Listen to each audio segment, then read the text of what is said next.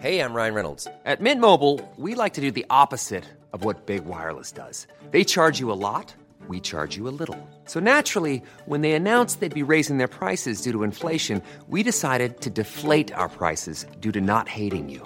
That's right. We're cutting the price of Mint Unlimited from $30 a month to just $15 a month. Give it a try at mintmobile.com/switch. $45 up front for 3 months plus taxes and fees. Promo rate for new customers for limited time. Unlimited more than 40 gigabytes per month. Slows full terms at mintmobile.com.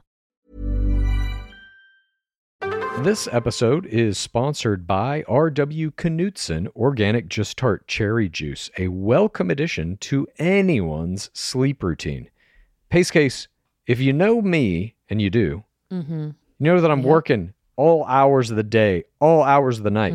So the sleep that I do get has to be very good sleep, and I'm always looking for ways to up my sleep routine. Sometimes I'll read a book to go to sleep. Sometimes The Bachelor?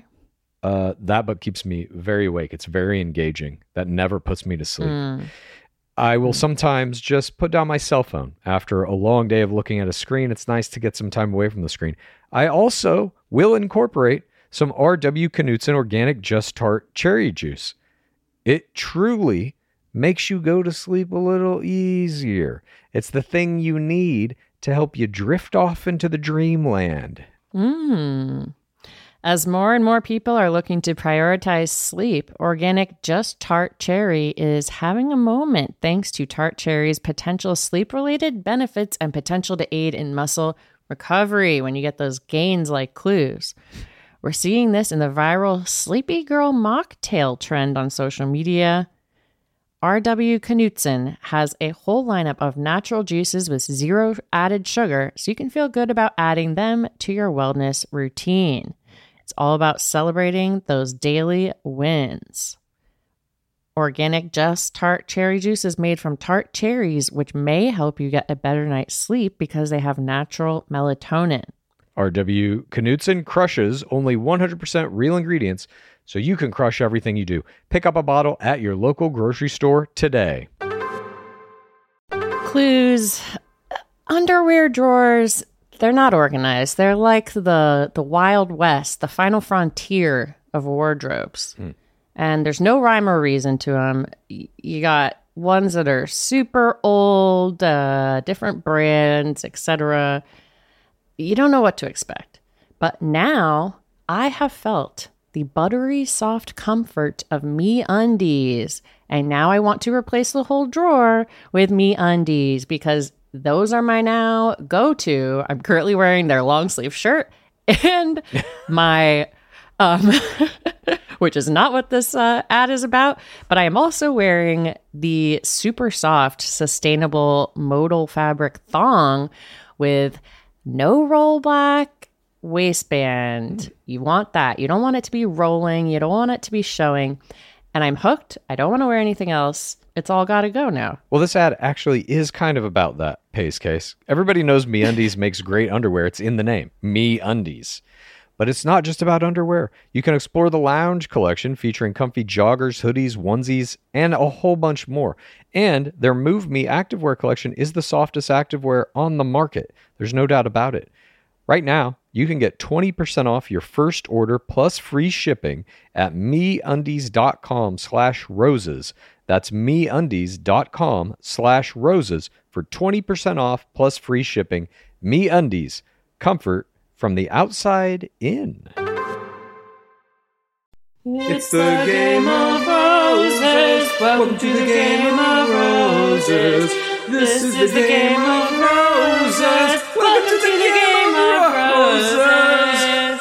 It would have been really easy to be like, I'm happy for you. Yes. Have you ever considered just literally shutting the up? Welcome to Game of Roses. This is Pace Case. This is a version of Bachelor Clues who feels very much like he understands what Jeremiah Canetti went through very recently when Tom Brady retired. Because tonight, my favorite player of this season was retired. Not through means of her own, though. I'm very sad about it. Of course, we're talking about Christina Mandrill. And so in order to get through... I'm absolutely devastated. Me too. This is the most shocking thing that's occurred to me in a long time. And in order to get through this episode, I will be self-medicating. Bear with me. If I go off the rails, it's not my fault. I mean, the game has taken a lot of things from us over the years, but tonight feels like reopening an old wound for me. It really did, and I felt betrayed. But I will say, I don't think it was the game's fault. I don't think this was the producers being bad producers. I think this was all Mandrell. We'll get to it in the recap, but this was her own fault. We will get to it in the recap. I don't know if that's true. What? We'll get to it. Okay, let's not get into a whole fucking hour-long debate before we even start frame one. But before we get to our breakdown of tonight's big game, and there's a lot that happened in this game. God, there's so much that happened in this game. We have reflections of Goldini. We have an overnight date before the fantasy suites, which has a rich history, which we will be getting into. We have some IFIs. We'll be reading from our book about IFIs because it seems like some players read the book. I just love the football dates. Of course. The football group date. It's got, certain staples of it, and they're so good. I agree with you 100%, and we'll be covering all of that. But before we do, we must remind you that we are on Book Watch. We now know that high-level players in this very season were caught by producers reading copies of the book that Pace Case and I wrote, How to Win the Bachelor. We don't know if it's going to be shown in document or not, but we are watching. We are waiting. We are now into the 3rd episode of season 27, and we have not yet seen the book, but we have seen in the promos there are going to be 4 TWR attacks. People are here only for Instagram and personal gain. Oh, you still have hope. Yes, I do. They're leaving the mansion, which is why I don't have hope. One of the 2 reasons I'm completely devastated tonight. Listen, they can cut this to be any way they want. Players can also bring up these 4 TWR attacks later in the season if it is more befitting. We don't know. I'm going to be on Book Watch until the final frame rolls. Obviously, I'll never stop being on Book Watch. Right? Even next year, you're like, maybe they'll cut in footage from last season into this season just for the book.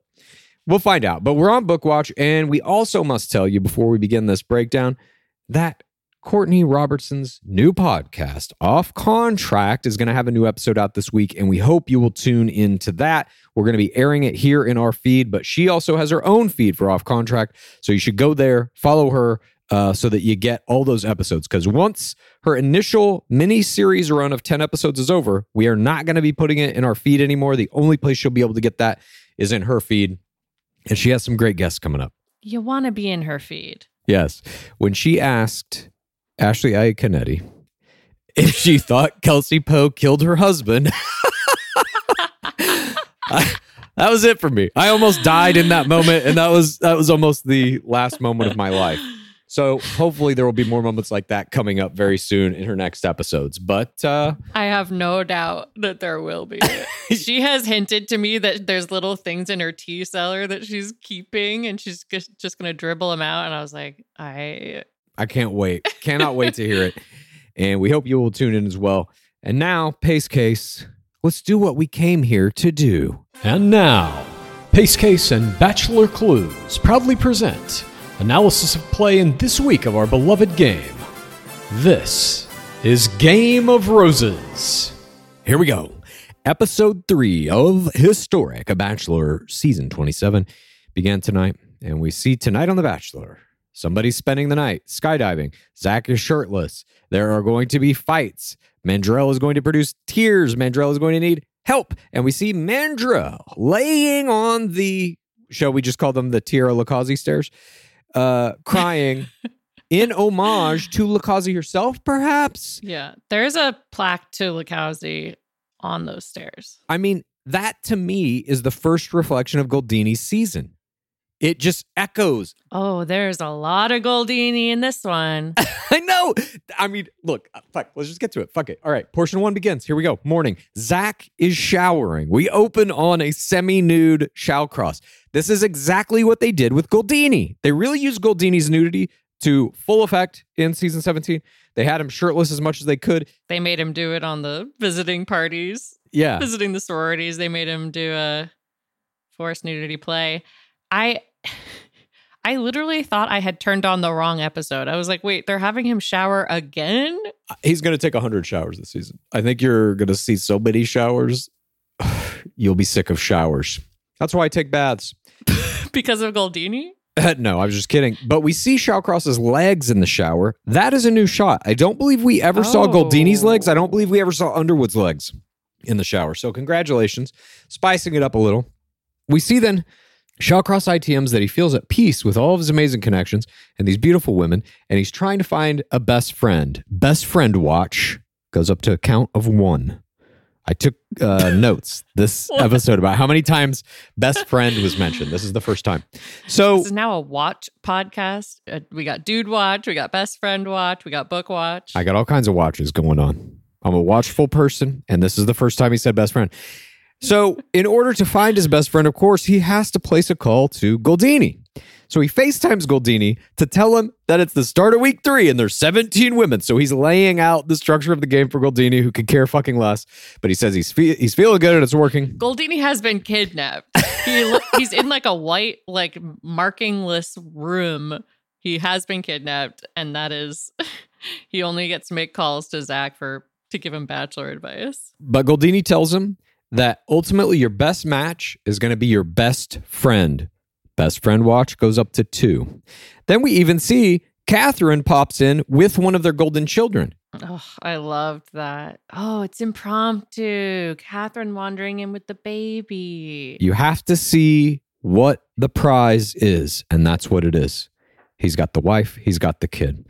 We then cut to the mansion. DLP is there, again with his age on screen. I don't know why they do this. Right? What is going on? I don't know, but they did it again. They didn't do this to DLH. Never. Are you kidding me? DLH is eternally 29. Then we see DLP forcing the players to go through their post-game breakdown. How do you feel? Blah, blah, blah. Zach feels something with each and every one of you, he says. DLP then says there's going to be 3 dates in this game, 2 incredibly romantic one-on-ones, and a very large group date. The first date won't be today. That's because it's tonight. He leaves the date card on the table, and Allie reads it. Allie ITMs that she has a spark. She wants the one-on-one. Brooklyn reads the date card, and Katie gets the date card. It says, I want a love for the ages. The other players say they're happy for her. She ITMs how excited she is to see what he has planned. He has nothing planned. The producers have planned this all, of course. Katie, when she gets this date card and learns that she gets this one-on-one this week, she produces what she calls literal tears of joy. And this was my play of the game. A student of the Brandon Jones game heard of it. You produce 4 TRR tears because of your 4 TRR feelings. Okay. I loved this play by Katie. It kind of summed up her kind of good girl energy that she brought to this whole episode. Extreme 4 TRR, unquestioning. And because of that, I believe that she didn't get the flack for her having the overnight date. Interesting. You think the 4 TRR tears in response to getting the first one-on-one somehow pre-placated the second audience so that they did not attack her or see any kind of target on her back when she comes back the next morning. Interesting. Yeah, maybe. Mm-hmm. Totally possible. It was not my play of the game, but you have convinced me it was a very good play. Then Zach takes her out. They head out into greater Los Angeles in a limousine. And this is going to be a Natural History Museum overnight camping date. They cheers in the backseat of this limo. He tells her the date's going to shock her. He ITMs that it's been fun and exciting with her, and they had an early connection. The early connection he's probably referring to is her limo exit, which was a standee in which she complimented the size of his penis. So this date is going to be so exclusive and private, she has no idea what she's getting herself into. I love your steel trap mind clues. No, I'm literally fucking researching her grids and shit. You have no idea. Just wait. Just wait. I got so much in this episode. I can't fucking wait to deliver. So he takes her to the front of this nice building. He tells her he has a key. They go in. It's a Natural History Museum. Time-honored tradition. Clayton Echard was taken on one of these dates by Michelle Young, a Bachelor at season 18. They look at some dinosaur bones. Remember those dino bones. Katie then ITMs that she is somebody who loves experiences. I think that goes without saying. That's all human beings.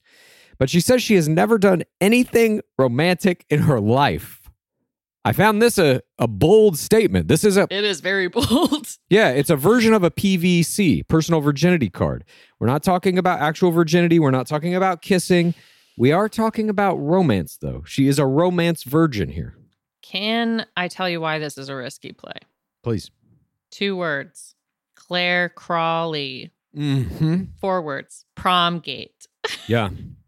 Claire Crawley said, never been to prom. And then the internet surfaced a photo of her at prom. And if you're saying you never had a romantic date, pretty easy to produce pictures of that. Crawley saying she never went to a prom can be easily disproven. That's a factual statement. If you have a picture of yourself at a prom, you fucking lied. Here she's just saying, I've never had a romantic date. I don't know what that means to her. It's subjective enough that she could skirt around the issue, I think. That's a good point. Okay, so they go in here. They use lanterns to wander this museum. I love this date, by the way. I think this is like such a fun one. I absolutely agree. And we end this first portion with a commercial that has the Iaconettis interviewing Ashton Kutcher about his new rom-com with Reese Witherspoon called Your Place or Mine. The fucking Iaconettis are killing it. They are crushing the game. Damn it. I mean, they're getting 1 million views on their Tom Brady video. I know. Then they're interviewing Ashton Kutcher. Yeah. They're elevating. Check out our Twibbin. We discussed that last week. They're elevating to insane degrees, but portion 2 begins. It's night. We're back at the mansion. Mandrell is telling the second audience that whoever gets the other one-on-one is going to be blown away. Knock, knock. Greer ITM's nervousness. She hopes she gets the one-on-one. Mandrell reads the date card. It is not the one-on-one. It is the group date. It says there are no rules in the game of love. We already know from the promo this is going to be forced violence football. On this group date are Ariel, Mercedes, Kylie, Anastasia, Christina, Bailey, Genevieve, Brooklyn, Brianna, Jazz, Catherine, Davia, Gabby, Charity, and Greer. This is not the biggest group date in history. This is 15 players. The biggest was actually in season 25, Matt James, that saw 18 players head out into the woods to compete in a wedding dress paint balloon war as they were photographed by the incomparable Franco Lacosta. Love Franco. You are bringing it tonight. You got no idea. I love that this date card reads, there are no rules in the game of love in the season in which the rule book on the game of love was read during the filming of. It's almost as if producers saw a player reading the literal rule book to the game of love and then said, fuck you, we're going to write this date card just to troll us. I think that's what's happening here. Back on that one-on-one, we see Shawcross eating some dinner with Katie in front of what? Dino Bones. Katie tells him that he's genuine and down to earth and she's never experienced anything romantic. This has taken her from 0 to 100. She never thought she'd be sitting there feeling the way she does. This is a love level 1, in my opinion. He tells her it's mutual, love level 1, and he delivers a wide-eyed romantic faceplay here. Not my faceplay at the game. He knows what he's really looking for. A best friend. Best friend count 3. What are you looking for? He says. And she says from her past relationship, she knows what she doesn't want. She was vulnerable with her last relationship for 7 years on and off, but it was toxic. This is a heartbreak PTC here, and it took a toll on her big time. It made her put her guards up. This is exactly how you play a PTC. Made her question her self-worth. Wall play. Yeah, you do a PTC, a wall, and what you learned. And she's saying what she learned is she wants to feel safe. Someone who won't run away when things get hard, produces tears here, so you know it's for TRR. She just wants a good man. She just wants the basics. Somebody to treat her right. And Zach says, you deserve more than the basics. I find it baffling that no one has treated you better. You deserve 5-star dates. Something like this is right up your alley. There was no question in his mind that she should have this date, although producers were the one who arranged that, of course. And all he can ask is for her to take the risk and see if it works. And so she does. He says he's giddy, getting butterflies, another love level 1, a kiss, and Katie ITMs that Zach is a dream come true. She's on cloud 9, literally. She can see him being her best friend. That's best friend mention number 4. And she could be his, which is crazy. But if she's crazy, so be it. He picks up that rose, gives it to her, and says he doesn't want the night to end yet. Would you like to spend the night here with me? She accepts. He takes her to a little setup where there's some camping gear. He ITMs that he wants to feel like He wants her to feel like she deserves this because she does. She's so special. And he tells her there's pajamas. They get into the pajamas. They're racing around the Natural History Museum at night. Past some dino bones. Remember that. Mountain goats, hippos. They're taking pictures of themselves. He's carrying her around. Those mountain goats Oh. cause Zach to Oh. make a noise like a mountain goat, and that's why this unalive mountain goat is not strutting its stuff, but you could picture how it might strut its stuff back in the day was my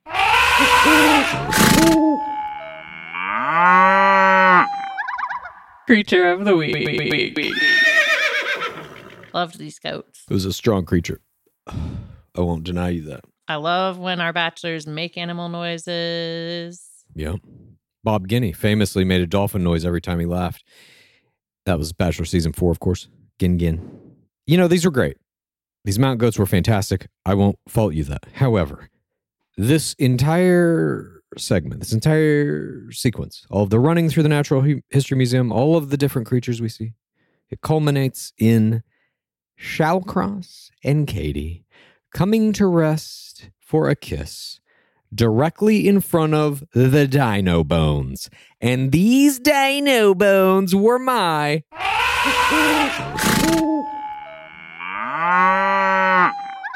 creature of the week. These creatures died millions of years ago so they could be resurrected here in our beloved game at this very moment to kick off the first overnight date that we have seen in a very long time. Now, I'll give you a brief history. It's not the first one. I know many people think it is. I know we've heard people involved with the franchise saying that it is, that it's historic. It's not historic. Know your fucking history. Here's your history. No, I thought it was an homage. Yes, so that's exactly what I thought. But no, they're billing it as the first time this has ever happened. The first time it ever happened, at least in the Bachelor franchise, was season 8, Travis Stork. This is week 2. It's a group date on a yacht. It had Sarah Stone, Moana Dixon, Tara Hoff, Jahan Hulisay, Shiloh McCassin. Sorry if I'm pronouncing any of these names wrong. They all stayed on a yacht with Travis Stork that night. Then in season 9. Did Moana get a villain edit? I believe she did, if I remember right. Yeah, I think so. Season 9, Lorenzo Borghese. Week 2, they go to a historic monument and wine tasting. Jeanette Pula, Desiree Valentine, Jennifer Wilson, Lisa Blank, Gina Clark, Sadie Murray, all stayed overnight on this group date. Week 2. We then go to season 13. Mesnian era begins with who? Mesny, Jason Mesnick. Week 3. Molly Mullaney goes on a home cooking camping date with him where she spends the night. This, of course, also in season 27, that was a camping date. I agree with you. Homage. They give him a tent at the end of the show. Yeah. As a callback. Yeah, here's a tent for you, a prize. And famously, Jake Pavelka, season 14, one of the most notorious villain bachelors of all time. In week 4 of his season, it is a 2-on-1 overnight date with Vienna Girardi pitted against Gia Olaman. In a castle, I think. Yeah, it's down in like the bowels of a winery. At any rate, this is the rich history of the overnight date before Fantasy Suites. This was not history making tonight, just a piece of the history of the legacy. So we see that they are going to spend the night together back at the mansion. The other players are wondering when she's coming back. And on the one-on-one date, we see them zip up the tent and the lights go out as Katie is ITMing Tears. Kat. They're now calling Catherine Kat, which is so fucking confusing. A strange, unexplained name change. But there already was a cat in this season. I know. The greatest phase player. It's so fucking confusing. But this is a cat with a K. Yeah. Katie in this date is doing such subtle 4TRR good girl play. It's pretty textbook. She's talking about being on cloud 9. She's producing Tears. She's playing this heartbreak toxic ex PTC. Even when she gets the rose, she kind of like smells it like a giddy little like child. And it's like this full on pretending basically you're in a monogamous relationship and none of the other stuff exists. And you're like absolutely enamored and in love. It was very well played. And also like pushing the beds together because they had these little twin beds. Expertly done. And I mean, consummation is implied here. You get both the tent zipping up and the lights turn off in the end and the beds being pushed together. It is being implied here. We don't get any more information about that over the course of this episode, but the implication is there. But I agree with you. She played this one-on-one date pretty well. Nothing to blow your socks off here. All very textbook. You know, I didn't get a strong sense of her personal style in the play, but a good player. You know, she got through it. She got the rose. What else can you do?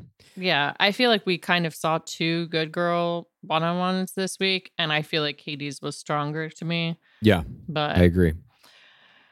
Portion number 3. Oh, by the way, the overnight date works to stress out the other players. New Cat produces tears, and Greer says, if it's intimate, I don't want to hear about it. And intercut with the moving together of the beds. Portion number 3 begins with a casting card. Dark Lord Palmer says, are you a single dad looking for a partner? Sign up to join our next season of The Bachelorette. What is this? Is Mandrell the next Bachelorette? Yeah, I think so. Why are they giving her a villain edit then? They didn't have a fucking choice. We'll get to it. She fucked herself. She fucked herself. What else could they do? I think they gave her the best edit they could.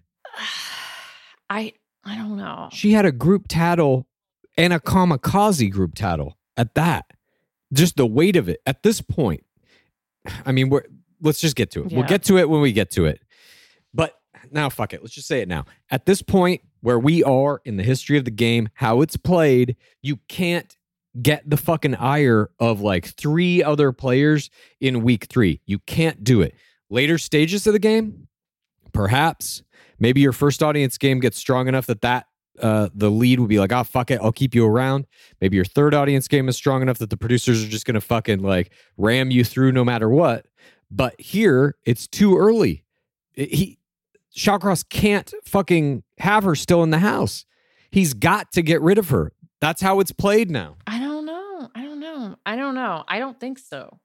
Courtney Robertson. That we ain't in that era no more. That's never going to happen again. And I'm sorry to say this. Mandrell, as good as she is, she ain't no Courtney Robertson. I just think, I mean, we'll talk about it when we get to it. Okay. We see the morning. Katie's suitcase is still there. Anastasia's on suitcase watch. People are making smoothies. Now the players have their own watches. Oh, God. I didn't even think about it. Everyone's watching. This is the Watcher episode. Mandrell says that's scary, and she's lost the momentum. Katie comes back in the pajamas with the rose, and she just goes into the fetal position. I'm so tired right now. I have no brain power. Try to avoid the questions. And says they had a fun night at the museum. Very romantic. And Gabby even says, did you get any sleep? And she's like, nope. Perfect fucking play. This is high-level manipulation of the second audience. Yes. Because she is essentially protected by the process. Zach asked me to stay with him. This is what the date was. I didn't have a choice in it, but I did not get any sleep. Take that to mean whatever you will. I'm not going to expound on it. I'm too tired. I'm about to fall asleep. Yeah. I fall to the stairs. And Gabby even says, you essentially had a fantasy suite at the museum. They understand what this means. Oh, Gabby is a student of this game. You can tell. She might have read a book or two. Oh. Mm-hmm. Look, at this point, I think everyone has read the book. I don't think that's actually true, but it feels like it's true. I don't know who actually read the book, but when I heard her say this, I was like, all right, she knows her shit. Anyway, we then get this group date. It's forced violence, tackle football. We're also going to learn to play for time. We're also going to learn it's celebrities.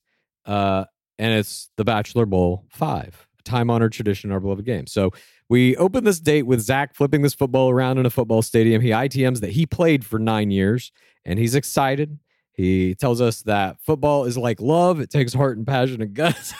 They always fucking try to force these things in here. Today, we're going to be driving race cars. Race cars are just like love. So the players jog into the stadium, which, by the way, looks like it's a high school field, not an NFL stadium like we're used to. Plenty of these other Bachelor Bowls and many other football games have taken place in literal NFL stadiums, like season 24, for example. I did not notice. What? You didn't notice? They're sitting in fucking bleachers. They had a lot of people in the stands. I don't know. Those were probably like parents of the kids who play on that high school team, wherever that is. I don't know. No, I think those were people in the pit. Yeah, that could also be. Come watch a group date and whatever. We see the players running up to Shallcross. Davia wins this foot race to get first hug. No Hooju here. Wasted opportunity. I think Davia is a reader. I do too. And then we see Shallcross ITMing that everything's got high energy. And as he's giving everyone hugs, he asks generally, did everybody get a hug? Somebody says, not me. And he laughs in embarrassment and sticks his tongue out. And it is narrow, like an eagle's tongue screeching at the top of his lungs, flying over our great country. And this tongue sticking out in embarrassment was my Face play of the game. It was very strange. The tongue is so narrow. Clue showed me the Yes. photo. Very strange. He was doing a lot of faceplay tonight, by the way. I took some other pictures of him, but this one took the cake for me. And now that we don't have Kat to deliver outrageous faceplay, we got to take it where we can get it. Now it's a real contest. Yes, I loved this tongue play that he did here. We see two NFL legends, Sean Merriman and Antonio Gates, and one of them played for the Chargers, I think. I'm wearing a Chargers jersey for this recording in honor of our beautiful co-sport, the NFL. Yep. I think the Super Bowl should start getting moved for Bachelor nights, though. So that's my main problem with the NFL and the CTE. Yes. Speaking of CTE, the players are going to be competing in a full game of tackle football, and it's a play for time. So you're going to get as much CTE as possible in a PFT. Mm-hmm. Losers go home, no after party. And we see some reactions and ITMs from various players. Mandrell's telling us that she's been doing CrossFit since she was 11 years old. I'm like, is that legal? I don't know. I don't think you should be like lifting heavy weights when you're that small. No, I think it was a joke. We see Brianna say she has no athletic skill. Greer's ITMing. A reminder that this is a play for time. Zach runs down a sideline. He's greeting a bunch of these fans that are just inexplicably there with signs. Zach is a snack. Jesse's girl. That was my favorite sign, Jesse's girl. Speaking of Jesse, we see DLP sitting at a little table with SportsCenter announcer Hannah Storm. She has 96.5K Instagram followers. And they're sitting behind a Bachelor Bowl 5 trophy. They're going to be calling the game. And then we see, this was my favorite part of the episode. Me too. What I'm about to describe right now. We see a fucking package that these producers and editors have cut together that gives us basically the history of the fucking Bachelor Bowl. This is what I'm talking about, guys. You did it. This is exactly what you fucking need. I cannot commend whoever's idea this was, whatever producer, whatever editor worked on this. You fucking did this perfectly. This is exactly it. I loved it. And then we see a high school band on the field. And then after that, we see the teams. Wait, sorry. Before we get too far. I also loved this Bachelor Bowl package. The tackle football is always one of my favorite traditions of the sport. Last week, during Twibbin, Catherine and I were discussing how millennials are super into nostalgia, and this bringing all these flashbacks of all the games, like JoJo's in season, Becca, Clayton, we see Tammy Sad, Shanae's kiss in return for the IFI. I loved it. I feel like it's an appreciation for the game itself, and I want to see more packages like this. Yes. We talk about this constantly. Have some fucking respect for the thing you're making. And this at least gives you the illusion that they do. I know they think it's jokey, that it's the Bachelor Bowl or whatever, but it ain't. It is an important piece of this fucking show now. And the fact that you're doing different iterations of it and giving trophies and shit, it is a beautiful piece of the sub game. And when we cut out, we see the yellow team taking the field. It's the Shao Crushers. And we get another brilliant fucking piece of graphics. On screen, in a little box, you see the Shao Crushers with all members of the team in text. Mercedes, Genevieve, Gabby, Jess, Brianna, Anastasia, Davia. This is exactly what I'm talking about. So often when they have sporting events, you don't know what the fuck's going on, who's winning, who's even on which team. Here, they do a very good job of cutting this game together and telling you who's on the team. We see the same thing for the blue team. And they put their names so big on their helmets this time. I've never noticed that before. I think it's new. I loved that. I agree. This is the best the Bachelor Bowl has ever fucking been. Keep doing this. Improve on it, but don't go backwards. Bigger, more people in the crowd. It just like adds to the drama. It adds to the IFIs when you really do it up. And then people are going to be more competitive when they feel like there's a huge audience. And if I may, when haven't you mayn't? The next Bachelor Bowl should take place in an NFL stadium and be a full game of tackle football that lasts for 3 hours. You sell tickets to it and you make it a true event. Yes. Thank you. I'm on board. Speed, agree. So we see on the kickoff, Anastasia plays an IFI, and Charity, ITM's worry that this game is not going to continue because of it. And we end portion 3 as an ambulance pulls up to the field. Portion 4 begins. Anastasia just sits up and is like, I'm good. So this was a fake injury. Brooklyn ITMs that she's milking the injury. And Hannah Storm, the ESPN Sports Center announcer, says she thinks Anastasia is the big winner, in quotes, because her IFI got her time with Zach. But she looks fine to me. And Hannah Storm, for her recognition of the power of the IFI, was my Jorge Moreno Bystander of the Week. If I may. When haven't you mayn't? I'm going to read a page from the book that some players this season have also read. It's on page 135. This is a subchapter called IFI. The IFI play should be familiar to anyone who has ever used the excuse of a malady, real or imagined, to avoid attending work, school, or a social gathering. This standard counterplay involves using the excuse of an injury, fear, or illness as the basis to exempt yourself from whatever the activity at hand might happen to be. When used properly on a group date, the IFI can not only save a player from the potentially costly results of physical or psychological trauma, but it can also generate one-on-one time with the Bachelor himself. We literally wrote it. You tell me. You tell me. Clues, bringing it, watch number 2. Yeah. You're really bringing it tonight. You said you would, and you have been. I'm going to be bringing it all season, but we then watch as this game is cut together well. We see the yellow team goes up. We see the blue team goes up. We see Gabby peeing her pants. Loved this piss play. I want to see more piss play all season. I know you're a big piss play fan, and we obviously know Ashley Iaconetti is perhaps the best piss player of all time. But here, Gabby is taking a page out of the Iaconetti piss play handbook.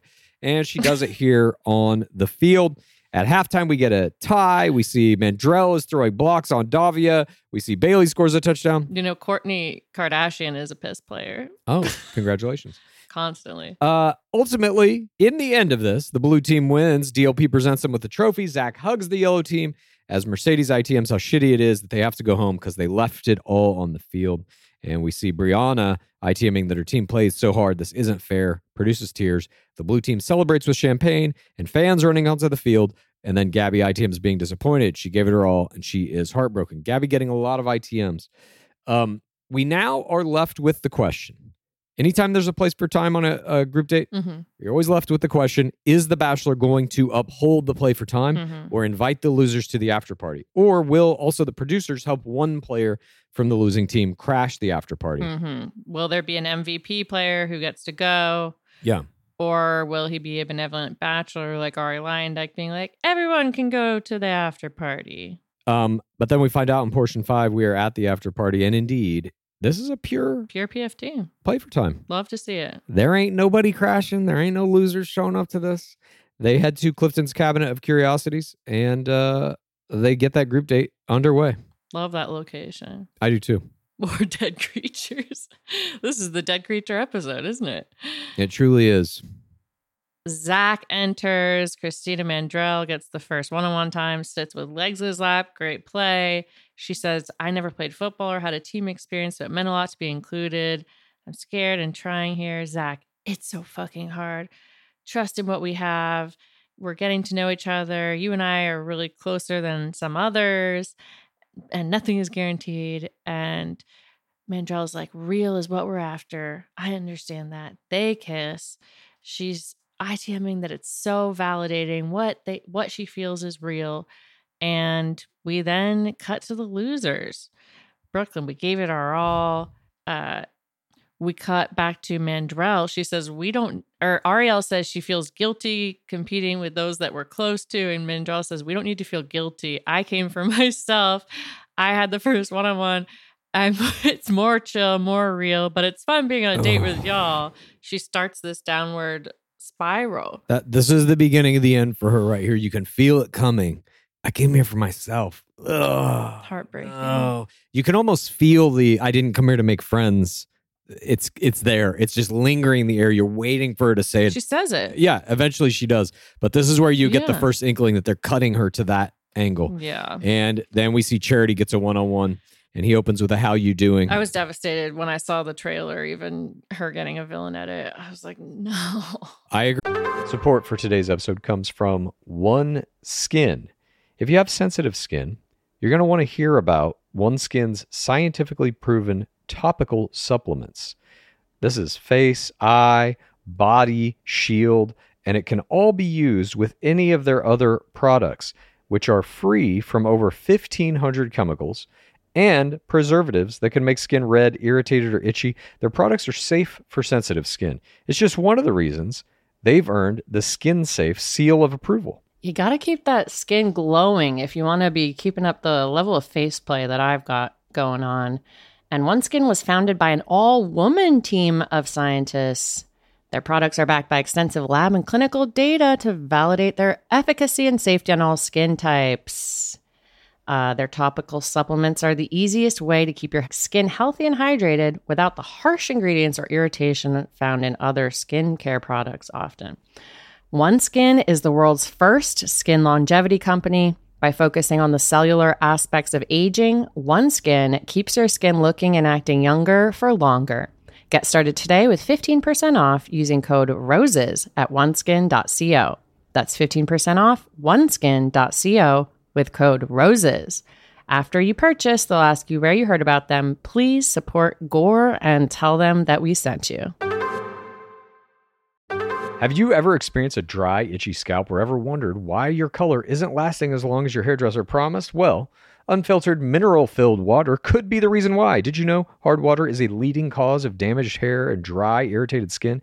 And that about 85% of the United States uses hard water filled with dissolved minerals and added chlorine.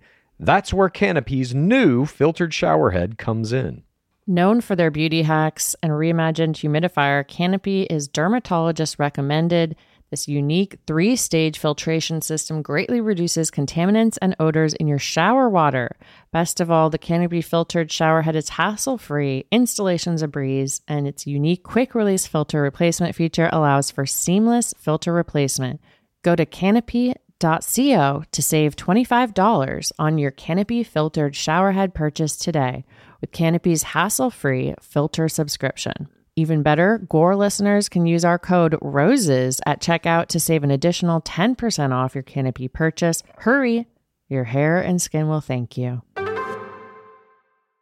Clues. Underwear drawers, They're not organized. They're like the Wild West, the final frontier of wardrobes. And there's no rhyme or reason to them. You got ones that are super old, different brands, etc. You don't know what to expect. But now I have felt the buttery soft comfort of MeUndies. And now I want to replace the whole drawer with MeUndies because those are my now go-to. I'm currently wearing their long sleeve shirt and my, which is not what this ad is about, but I am also wearing the super soft, sustainable modal fabric thong with no rollback waistband. You want that. You don't want it to be rolling. You don't want it to be showing. And I'm hooked. I don't want to wear anything else. It's all got to go now. Well, this ad actually is kind of about that, Pace Case. Everybody knows MeUndies makes great underwear. It's in the name, MeUndies. But it's not just about underwear. You can explore the lounge collection featuring comfy joggers, hoodies, onesies, and a whole bunch more. And their Move Me activewear collection is the softest activewear on the market. There's no doubt about it.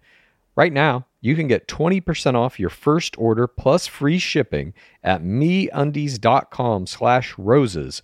That's MeUndies.com/roses for 20% off plus free shipping. MeUndies, comfort from the outside in. But Charity basically explains it's hard living with everybody in the house. There's certain things she doesn't want to hear. She's trying to stay in her lane, but she's happy, had a sense of peace on the group date. He says he loves her laugh and her effort on the group date made him feel special. He says, I'm a big fan, which to me is a kiss of death. That's like good on paper. Nonetheless, she gets a kiss here. I don't believe she'll go long in the game. He ITMs that she has a special presence. In my opinion, again, that's good on paper. Back at the mansion, the losing team is discussing their injuries and soreness. Knock at the door. Group date, the date card arrives in a box with a bow. Allie, are you ready to fall in love? She opens the box to find a wedding dress. Anastasia ITMs jealousy. Greer ITMs that she wishes it was for her. Back on that after party, the players discuss how they all want the GDR. Mandrell keeps talking about her one-on-one date here. And Mandrell continuing to talk about her one-on-one is the first half of my era of the game. I'll get to the second half in just a moment. But Brooklyn basically says, be respectful. If she hears Mandrell talk about her one-on-one again, she's going to lose her mind. Seems malicious to keep talking about it. Mercedes gets a one-on-one time and a kiss. Bailey steals from Mercedes here, ITMing she needs validation. Remember, in the contemporary game, no steal can happen without a producer expressly making it happen. You literally cannot perform them without producers orchestrating it. You might be able to make a deal with a producer. Hey, I need some time. What can I do to get it? It's kind of been the kiss of death here. We see this one from Bailey, and we saw the other one, the exact same thing happen. Yeah, exactly. So Bailey steals from Mercedes, and she ITMs this needing of validation. And then she basically says in her one-on-one time, she's feeling super weird about the whole situation. Never say that. They had their first connection, and she felt excited, but now it feels like it's regressing. Never say that. And Zach says, yep, doesn't feel like the same spark. Baby! But not before. Ariel comes over to do a steal right before they can really get to the meat of this conversation. So the producers are dragging it out here. And Ariel's like... He tells her that she loves to have fun, and then they kiss. That's what he's noticed about her, don't we all? And then Bailey ITMs some tears that Zach wasn't hearing her or understanding her. We come back to the same thing in portion 6. Bailey is producing tears in the shadows, a roller coaster of emotions. She's ITMing about confusion, and Zach is talking to a fiendish producer hiding in the shadows. And Bailey comes up, sent in by another producer to steal Shawcross from this producer, which I found interesting. But I think they probably did that to isolate Shawcross. So they send in a producer and say, isolate Shawcross.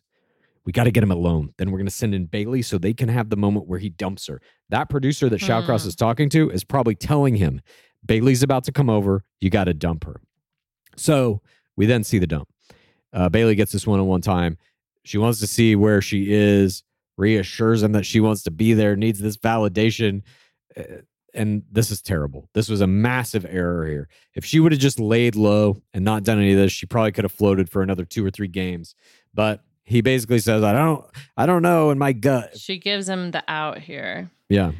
And this benevolent execution that Shawcross does on Bailey here was my Goldini moment of the episode. Interesting.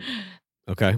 Sean Lowe's season had a lot of benevolent executions. He didn't get rid of a lot of people at rose ceremonies. And we have a couple here. And I feel like that's kind of like trying to create that season. I feel like they're really trying to go exactly along that path. That's interesting that you chose that as your Goldini moment and not the moment where he's literally talking to Goldini and his family. By the way, I have a Goldini moment that is also not the FaceTime. I like mine to be Easter egg Goldini moments. Oh, I got you a fucking Easter egg Goldini moment coming right up. Get ready. God. This is my Clues is on Fire moment number 3. So he basically kicks Bailey off. She tells all the other players she's going home. They're all sad. They hug her. Brooklyn ITMs seeing her go home, makes her question her own connection with Zach. The other players all talk about how crazy it is. Mandrell says, although it's sad because she's our roommate, that's inevitable. And she's just digging this error hole. This is so hard for me to fucking watch because she's such a high-level player, except in the second audience game, which is crucial in the early phases of the game. You can almost get rid of your second audience game once you get into playoffs, but getting up to playoffs, it is still as important as the other pieces, and we'll find that out very soon. But it's wild because the burying of the hatchet felt real, but then it keeps going, and we see Charity ITM. We're all exhausted with Christina Mandrell. It's actually awful. We see Zach say, Bailey went home tonight. She was looking for validation I couldn't give to her. I can't lead people on because I'm for TRR. And the rose tonight goes to Charity, that 0-pointer group date rose. And Zach leaves. And then... If I may, this group date rose... I wish this part didn't happen. Me too. But this rose, this is almost all group date roses are decisions made by producers. So they gave this rose to somebody that was not Christina, I believe specifically to see what she would do, to make her mad, et cetera, et cetera. It doesn't make her mad, but it ultimately has the same effect. Because right after this, they're all sitting around talking. Charity says she needed that validation, so she's happy. Well, it's also saying that Charity is the 4TRR one, and Charity is on the other side of Christina. Yes, I agree. And Mandrell says, I'm confused. I'm mad it wasn't me. And Mandrell, taking the spotlight from Charity in this group date moment, was my... Error of the game. You can't do this. And Brooklyn knows it. Brooklyn tastes that blood in the water, to take a phrase from Dark Lord Harrison's new podcast, the most dramatic podcast in the history of man or whatever. Brooklyn comes after her. She says, every time we sit down, you're making shit about you. Charity produces tears. Catherine tells her, this isn't making sense. And Brooklyn ITMs that Mandrell stole Charity's moment. Brooklyn tells Mandrell that she makes every situation about her. Charity then storms off. Catherine says, Mandrell, you're not focused on the fact that we lost one of our best friends. We can discuss this when the emotions have died down, but you're talking in circles and it doesn't help. Kylie ITMs that Mandrell doesn't respect them and something needs to be said to Zach soon, so you know this group tattle's coming up. Brooklyn then wonders out loud if Mandrell was ever considering shutting the fuck up. Oh my God, that was my line of the episode. Incredible. Devastating, but incredible. Then we get this senior casting card. And so now at this point in the game, you're watching this. If you're a Mandrell fan, which I am, I'm a fucking Mandrell fan. Oh, yeah. You're watching this wondering, can she dig herself out of this hole? And there's only a couple of ways to do it. And some of the things are potentially even beyond her control. No matter how good of a player you are, if certain things happen, it's like near impossible to get out of it. And you're seeing one of those things, which is a group tattle, starting to manifest right here. You even had a player saying it's time to tell Zach in an ITM. You know you're fucked at that point. By the way, especially early season. Everything in this episode, so many of the lines are off face, more than any other episode this season. Oh, the editing in this thing, I don't know what the fuck actually happened. Nothing that we're seeing really happened in that order, in that time frame. It's all over the fucking place. Yeah. I was watching that trying to be like, wait a minute, that must have happened before, this must have happened after. Those editors did a pretty good job of piecing this together in a narrative way that kind of makes sense, but it's a hatchet job, to be sure. They had to set certain things up to look certain ways in this. Absolutely. Nonetheless, we get a senior casting card before we go into portion 7. And then we are in the mansion. It's day. Davi is telling the other players that Bailey got sent home.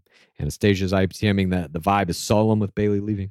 And Gabby ITMs that Zach is not here to play games. He knows what he wants. That sounds like somebody who read the fucking book to me. If you're saying not here to play games, you're playing a game, right? I don't know. I don't know. I think they all read the book now. Fuck. Except maybe a couple. We get this fake wedding taught into skydiving, second one-on-one date for Allie. And Zach is standing there in a wedding taught under this floral arch. This cool sunglasses man opens the door for Allie in her wedding dress. And Zach shows her what their date's going to be. They're jumping out of the plane in these outfits. Her dress is loose. I am concerned. I would be very worried things were going to happen. But by the way, if I may. Yeah. Right as they pull up in the limo to the plane, one Zachary Shallcross gets an ITM. In it, he simply says, I'm looking for my best friend. That's number 5. I'm so sorry. My document must have glitched. I missed that. But I'm trying to do it in a kind of funny way, but the truth is, these motherfuckers are just cracking our goddamn skull with the best friend stick every goddamn portion. We are being tortured with the best friend stick. I get it. This man doesn't have a friend. He needs a best friend. I understand. He could not make a best friend through grade school, high school, or college. I get it. He needs a best friend. He hates solo showers. He needs someone to scrub him down like Goldini. Yeah. Goldini's already got a best friend. He can't give up his old best friend to have a new best friend.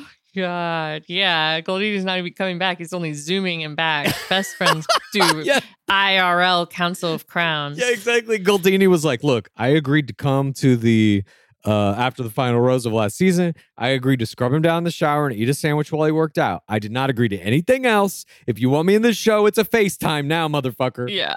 I want to see that contract. It's like 2 IRL appearances flying to LA and then like 3 Zoom calls over the course of this season. Exactly.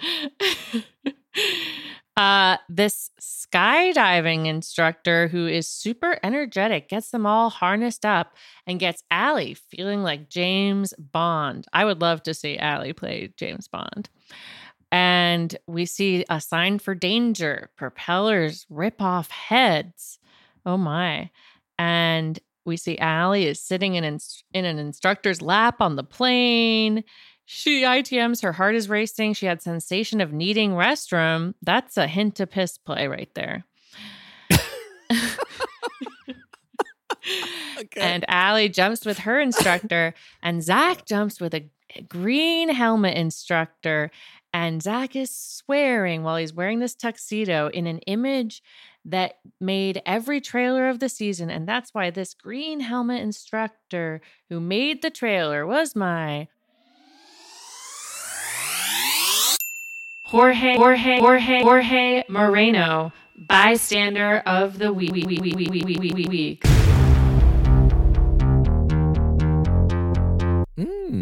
The last time we did this on The Bachelor, Rachel Kirkconnell got hurt. Yeah. And this skydiving instructor got him there safe. Yeah. No IFIs. That skydiving instructor for Kirkconnell in 25-2 broke his leg. Oh, Jesus. Remember that? I had to go deep into the skydiving forums on Reddit to find that information, but I did find it. Skydiving forums.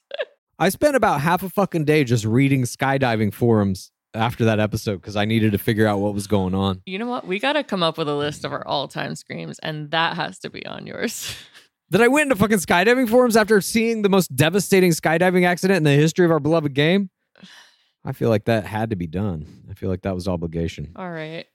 Speed agree. But I would say this skydiving date was much more reminiscent for me of season 23, Colton Underwood skydiving date. It just was looked fun anyway. They had them in funny clothes. Mm-hmm. They're skydiving in wedding outfits, you know. It was good. They looked like they were having fun. Yeah. Allie says that was fantastic. Not going to lie. They do this kind of standing hooju and make out. And the producer says, heart still racing after they kiss. And Allie says, yes, but for different reasons. Nice. That's very James Bond. And then we get this weird thing that I've never seen before. Coming up on The Bachelor, Fun in the Sun. It's a pool party. And they have the words coming up on The Bachelor like superimposed over it. What the fuck is this? It's a promo for the next portion. It's not even in the next portion. There's 2 pool party promos before it comes up in the next. You know what that says to me? I don't know this for fact, but this is what it says to me. When you get viewing information of a television show, when a network gets that information, they can tell when people are checking out. So it's like I think they got some information, data, that says people are checking out halfway through your fucking episodes because they're so boring. And they were like, shit, how do we remedy this? And this is what they're attempting. That is what I truly think it is. Yeah, there's like close-ups of tits and ass. It's like the boob zone has been brought back. I was very shocked by this. I fucking wrote that down too.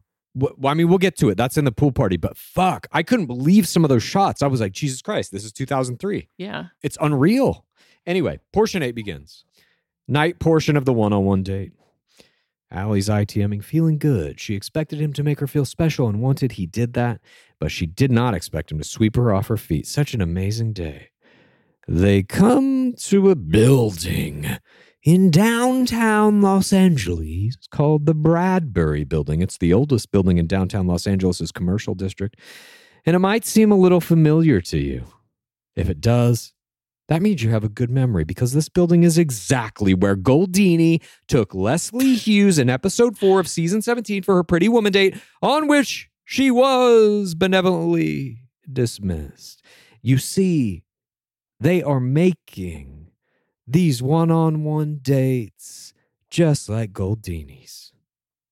I couldn't believe it. This was my Goldini moment of the week. It's the same fucking building. It's the same exact fucking building. It's a gorgeous building. They go in this really cool elevator. Sure. When they got in that elevator, I was like, is that Goldini's elevator? I feel like they've probably done it more than that. They might have, but I definitely remembered it from that. And I was like, am I right about this? And I plugged in my little hard drive that has a folder on it that's called the document. And I clicked on the document. And 25 seasons of The Bachelor, other folders separated out. And I clicked on season 17, episode 4. And I fast forwarded to about 37 minutes into that episode. And I saw Goldini get in the same elevator as Zach Shallcross. That was my Goldini moment.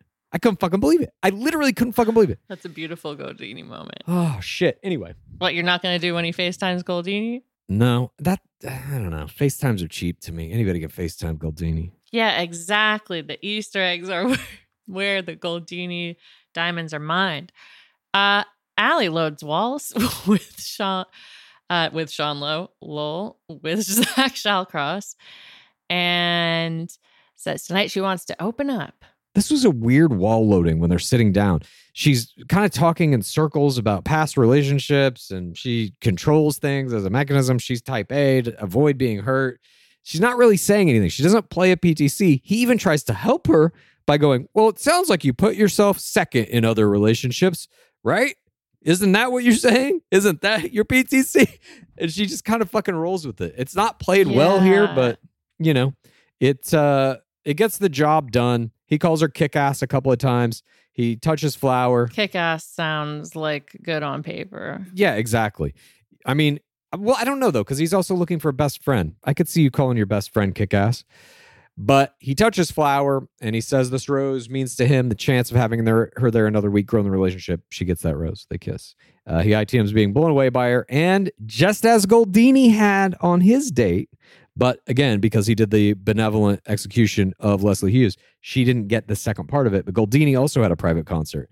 And so here they get a private concert from Griffin Palmer. He has 7,757 Instagram followers. And they dance around to his song. They kiss a couple of times. She ITMs it was the most romantic date she's been on. Falling out of the sky was scary, but falling in love with him could be worth it. I feel like that's a producer line. Really, that was the tough line to get out. And she said she could see herself falling in love with Zach in an ITM. So that is a loaded love level 2. That seems like completely. Yeah, I could see it. Yeah. I mean, and we get this fucking pool party promo again. Fun and drama. DLP promises us. What is that? Is that like another like Love Island attempt to like make it like sexier? It's definitely that. And as good as that fucking Bachelor Bowl 5 shit was, the shit that they're doing here seems real last minute thrown together. It's literally just fucking text over the screen in like knockout letters. It's just, if you're going to do these things, fucking make them slick. Yeah. Fucking draw our attention to it. Have them do a bunch of slow-mo, like sexy dances by the pool. Or some kind of fucking transition into this. I didn't even know the first time I saw this. I was like, what the fuck is going on here? Are we still in the show? You can't even tell that it's a promo because they just cut directly into it. There's nothing to transition your brain into being like, oh, this is what's coming next. It was just done poorly. They need help here. Portion 9 begins, though. We're at the mansion. Brooklyn is nervous but excited to see him. Brianna ITMs that she felt like they had a spark, but things have eroded. Greer is confident about her connection. Christina ITMs that she's feeling good because she met his family, but she's not here to make friends. NHTM. Christina, why would you do this to me? Why would you do this to me, Christina? When they ask you to say that on camera, don't do it. Because they're going to use it in a villain edit. They're going to, and they did it, of course, here. This was a knife to the heart. Nonetheless, DLP shows up. He tells all the players there's a rose ceremony tonight, but Zach doesn't want to have a cocktail party. Gabby, we get a shot of her literally crossing her fingers. Love to see that. Instead, of course, Shawcross wants that pool party. Big cheers. False cocktail party, pool party, Shallcross 180. So DLP says he's here. He's on his way here right now. Get your swimsuits on. Get ready for some fun in the sun. And we get straight boob shots. I wrote, this is a return to the early 2003 boob zone. I couldn't believe it. This was a choice. Oh, yeah. This was a choice. I mean, not only was it a choice. What is that? Why? Think about this. I believe it. I don't know who it was. Maybe Greer. It's Greer. Greer. She applies sunscreen to her tits and slaps her ass. And you don't see her head, right? Like her head is cut off in that shot, right? Yeah, they zoomed down the bod. So in that shot, one of two things is true. Mm-hmm. The camera person cut her fucking head off in the shot, literally just was like, I'm going to get a shot of her boobs. Or the editor and a producer in the editing bay was like, digitally zoom in, cut her head off. Yeah. I mean, this is definitely 100% a real solid fucking choice that they're throwing up on screen. Very interesting. I wonder if some sort of tech scan could be done to figure out which one it was. I don't know. Depends on what they shot it on. Anyways. We're back in the boob zone, I guess. And Kat cheerses to goofy moods. Okay. It's a good cheers. Zach joins in and Gabby says, I knew your thighs would be out. Take it off. And he says, soft launch chest hair. And Gabby rubs him down with sunscreen and says, everyone jealous. Fantastic play. Huh. Now, this is definitely some shit in our book. We talk about pool parties. We talk about all kinds of situations you're going to be in. Reader behavior. Yeah, it definitely is. We talk a lot about how you should find little activities to generate one-on-one time, to single yourself out. If you're on a group date where, for example, they're going to break all the players up into like groups of 2 to cook something or to get in boats or whatever, make sure you're partnered with the bachelor. Here, she does just that. She creates a partnership out of nothing. He's going to need some sunscreen. Here you go. And sunscreen is for TRR. Yeah. Brilliant play. Zach then cooks some hot dogs and other corpse, and he tells Davia that he hopes everybody's having a good time. She says she hopes there's no chicken fights. He says he didn't even think of that. He didn't even think of that. What do you mean, Zach Shallcross? You'd never thought there could be a chicken fight at a pool party? He's faking here. He knows there was going to be a chicken fight. This happens in every pool party. And we see indeed the chicken fight. Have you ever experienced a dry, itchy scalp or ever wondered why your color isn't lasting as long as your hairdresser promised? Well, unfiltered, mineral-filled water could be the reason why. Did you know hard water is a leading cause of damaged hair and dry, irritated skin? And that about 85% of the United States uses hard water filled with dissolved minerals and added chlorine. That's where Canopy's new filtered shower head comes in. Known for their beauty hacks and reimagined humidifier, Canopy is dermatologist recommended. This unique 3-stage filtration system greatly reduces contaminants and odors in your shower water. Best of all, the Canopy filtered shower head is hassle-free, installation's a breeze, and its unique quick-release filter replacement feature allows for seamless filter replacement.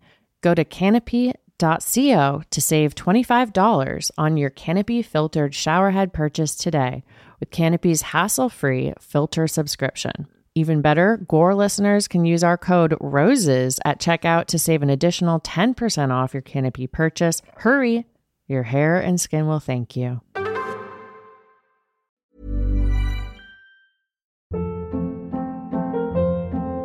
Hold up. What was that? Boring. No flavor. That was as bad as those leftovers you ate all week. Keke Palmer here, and it's time to say hello to something fresh and guilt-free. Hello Fresh. Jazz up dinner with pecan-crusted chicken or garlic butter shrimp scampi. Now that's music to my mouth. Hello Fresh. Let's get this dinner party started. Discover all the delicious possibilities at hellofresh.com.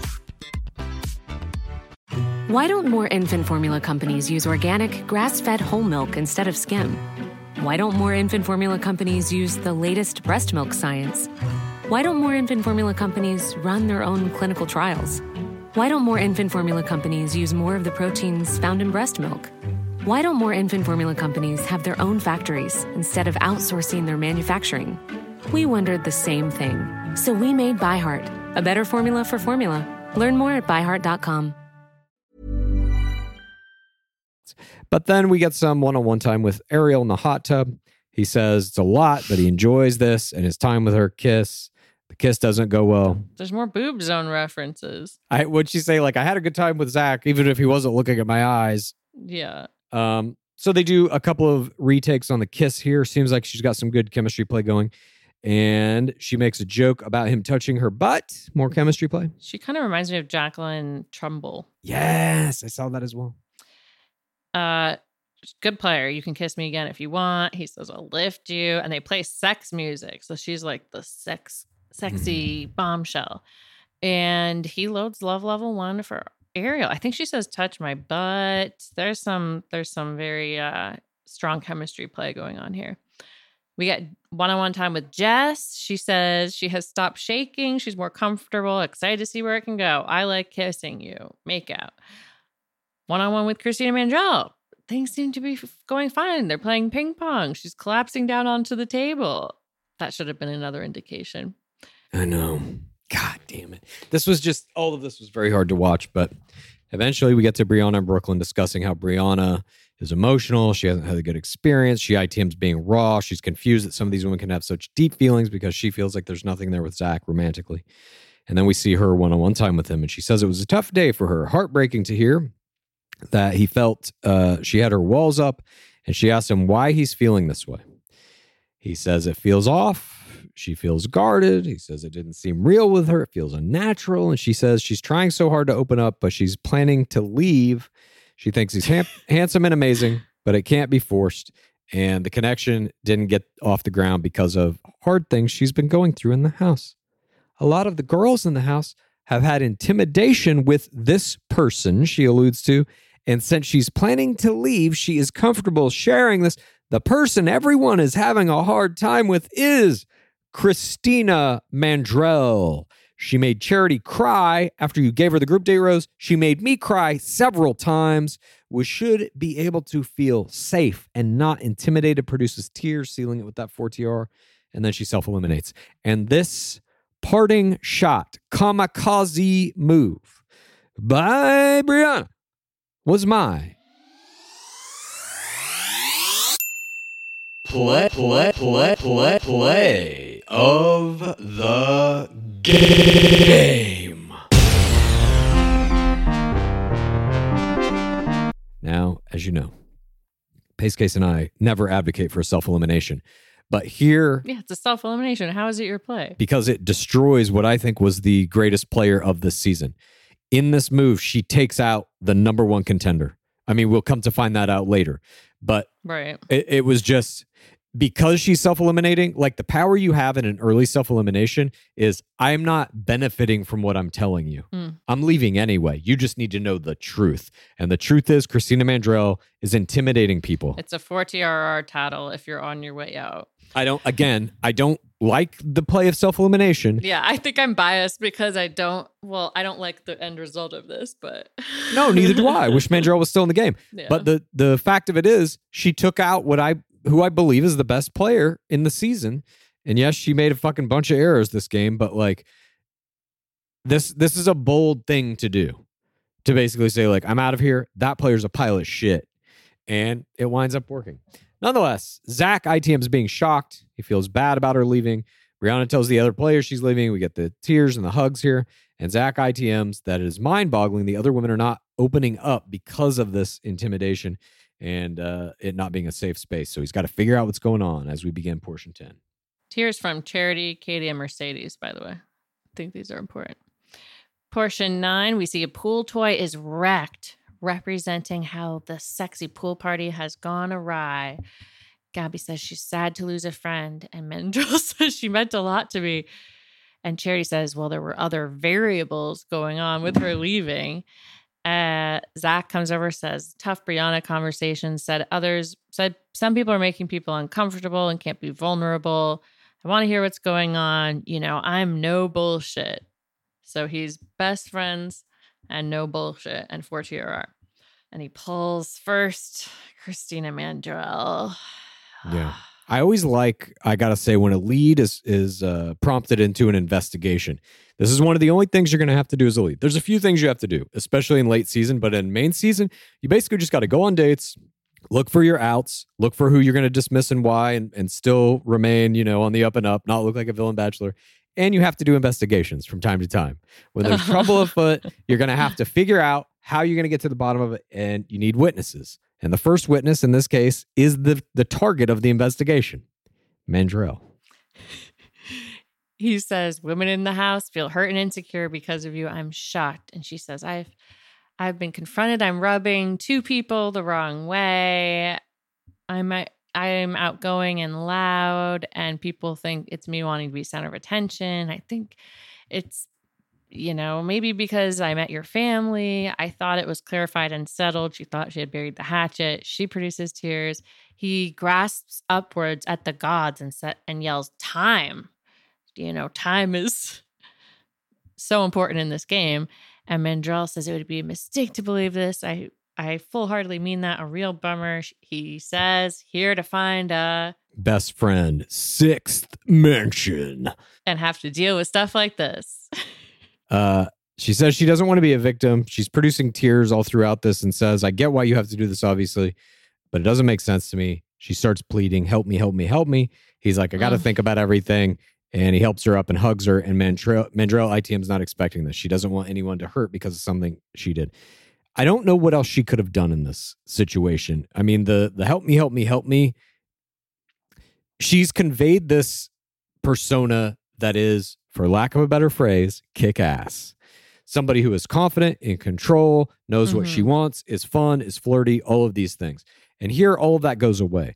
So even if she's trying to rely on her first audience game, she's tanking it here because she's presenting another persona. That the whole thing, like whatever she was to him, is now crying and her going, help me, help me, help me. She's trying to go hardcore victim. And I don't think you could have done that here. I mean, I don't know if it would have worked any better to go the opposite route, to be like, listen, I don't know what they're telling you. And yeah, this is a hard situation. It's 30 women living in this house, all dating you at the same time. People's toes get stepped on. And I'm not trying to do that. If it has happened, like, it's my apologies. I've apologized to everybody who's come to me. And people have done things to me too. But I'm not bringing that to you because I don't want to cause drama. I'm here for our connection. I don't care about the other shit. Maybe you could have taken the high road. Maybe that would have been a little better. I don't know. I just feel like she got nailed to the wall here. Yeah, it's tough to watch. I don't know what you do to fend this off. I almost am like, the situation has put pressure on me, and maybe I've been drinking too much or something like that, or like, I don't know. Like, what can you do? The problem is it's too early in the season, and then he's got a fucking, 100 other fucking witnesses that he calls. You get fucking Brooklyn coming in and saying like, yeah, she was an asshole at the fucking group date. Yeah, made Charity cry after getting the group date rose. And then Charity herself is like, she took my fucking moment. And of course, that's the end of it. I changed my stance on who I think is responsible after going back to the document, and I do think it was her error. Yeah, she fucked this whole thing up. In my mind, I was like, oh, the producers could have saved her somehow, but I don't know how they would have. Yeah. But then DLP comes out, says pool party's over. I'll see you guys at the rose ceremony. Mandrill ITM's not wanting to go home because they have a good connection. But how do you say 3 girls, one who went home because of you, are lying? She literally says that. Like, how do I get out of this? She's already doing game mechanics in this ITM. And she realizes, I'm done. Portion 11 begins. The players come into the rose ceremony. Mandrill ITMs that it looks bad for her. She has 3 enemies that are stopping connections in the house. She wants to be here because she has a crazy weird connection with him. Tears. It will be a bummer if she goes home. Wait, sorry. Can we go back? Yeah. To where she's crying? Sure. She is crying in this one shot where there's a smoothie next to her and she's sobbing on the staircase. Then we see her crying somewhere else on the floor between these 2 little tables. And then Dark Lord Palmer tells everyone, pool party's over, Zach can't continue, we're going straight to Rose. And then they cut to Mandrill in a different place on the floor, and Mercedes walks by crying Mandrill on the floor, and then Ariel is the second person and does an STCO to Mandrill on the floor. God. I mean, this whole thing, the crying on the floor, on the stairs. First of all, those are the Lucchese stairs, by the way. So I believe Mandrill is a student of this game. Yeah, and I believe this was an homage to Lucchese from season 17 Goldini. Agree. But to see her in all these different locations. As someone who's fallen on those stairs. you have to think to yourself, what is going on? How long has she just been rolling around on the ground in various locations crying? And the producers are just like, yeah, get it all. We'll use what we want. The shot between the 2 tables was beautiful. It was I agree. Art. And then seeing like Mercedes see her and walk by. Yeah. But then just going, like, fuck this. I'm not getting involved. Because they can sense she's a sinking ship. Portion 11 then begins. This is the rose ceremony. Mandrill is ITMing that it looks bad for her and she has these enemies in the house, produces tears and says it'll be a bummer if she goes home because of a misunderstanding. This is not a misunderstanding though. Zach enters and he tells them all he's struggling. This is so important. He doesn't want to make these decisions, but he has to. They're not easy. It's going to be harder from here on out, blah, blah, blah. Kind of standard early to mid-season inauguration speech here of the rose ceremony. Genevieve is in an unexplained sling at this rose ceremony. Unexplained? She played in the Bachelor Bowl. They don't say she got injured in it. They don't talk about it at all. Yeah, I mean, I think they want to keep it on the like, oh, nobody really got fucked up. And she didn't get the group date rose. So they can't show her going to fucking ambulance and not give her the group date rose. You know what I mean? Right. Nonetheless, we see Jess gets the first flower, Gabby, Ariel, then Genevieve wearing the sling, Greer, Catherine, Kylie, Davia, Anastasia, Brooklyn. We know if Mandrill is going to get a rose, it's obviously going to be the last rose. And Zach ITMs After DLP says it's the final rose tonight, Zach ITMs that this is the most difficult internal battle he's ever had. I'm going to repeat that. Zach Shawcross says that handing out the 11th rose in the third week of the 27th season of The Bachelor is the most difficult internal battle he's ever had. That man's leading a good goddamn life. And he gives his 11th rose to Mercedes. He has. He has led a good life, it seems like. Yes. But this is it. Mercedes gets that last rose. DLP comes out and says, Christina, I'm sorry. Tamsig, take a moment to say your goodbyes. And that's it. The best player they had this season is fucking gone. He walks her out. She tells him that she hopes he meets his best friend. That's number 7. Love and that he wishes line, her. though. Yeah, I agree.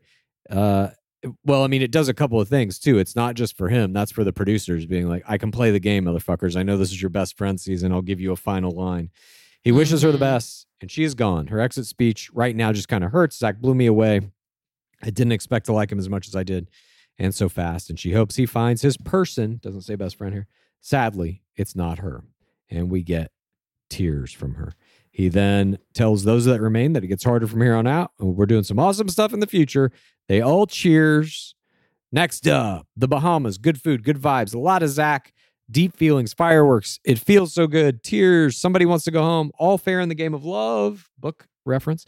Someone's here for social media and personal gain. Book reference. Ooh. For the wrong reasons attack. He needs to get to the bottom of something. He can't, and they can't hide the truth forever.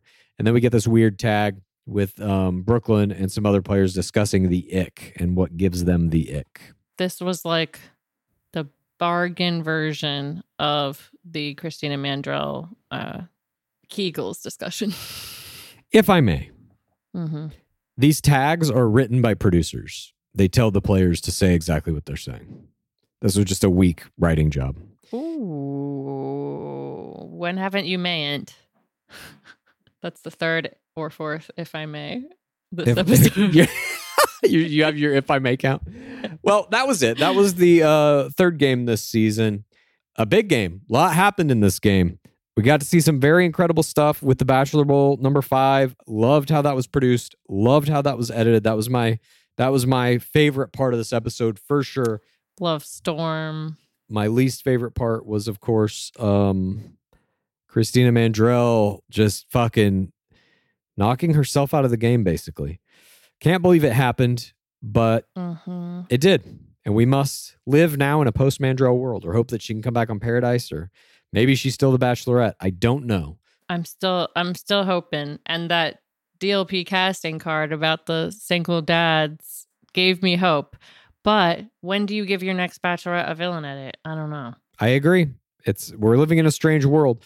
But nonetheless, I hope someone will emerge from this season as a better Bachelorette candidate, if that's even possible, which I don't think it is. We shall see. But who was your MVP for this game, Pace Case?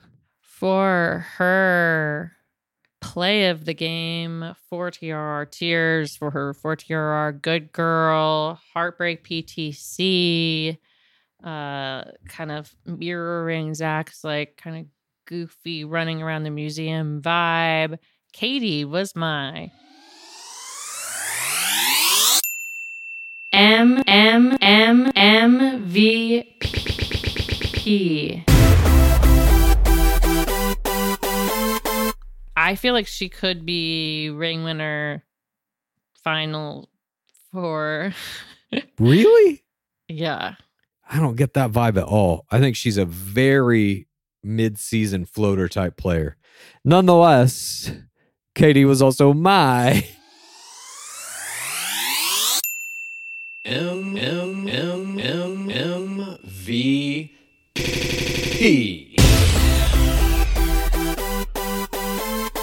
What the fuck? We don't have much of a choice here.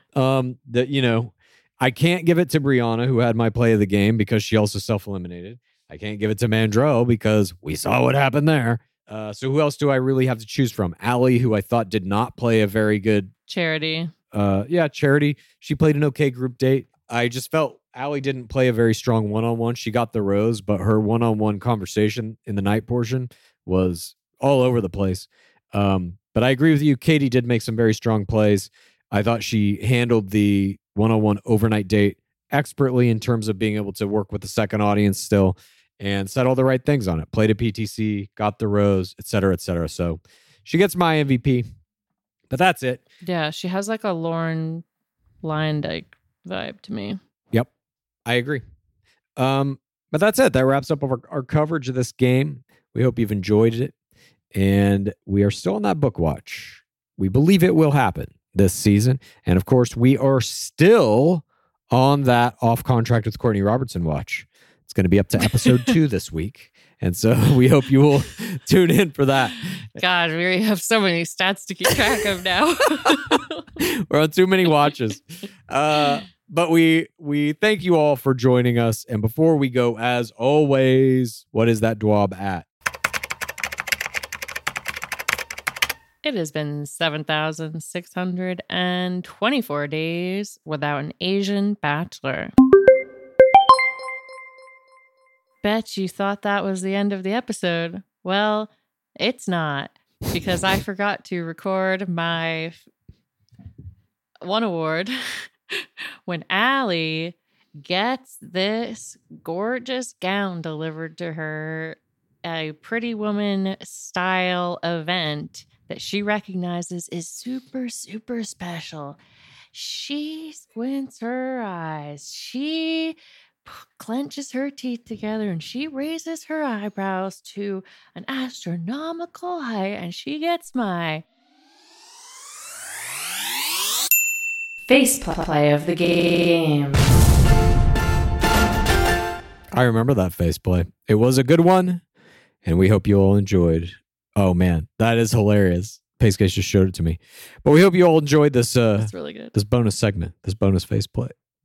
The post-game breakdown of the face play.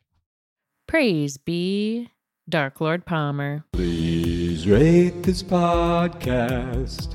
Please review this podcast. Please get a friend to listen to us, and then please rate this podcast. Please review this podcast. Please get a friend to listen to us, and then please rate this podcast. Please review this podcast. Please get a friend to listen to us, and then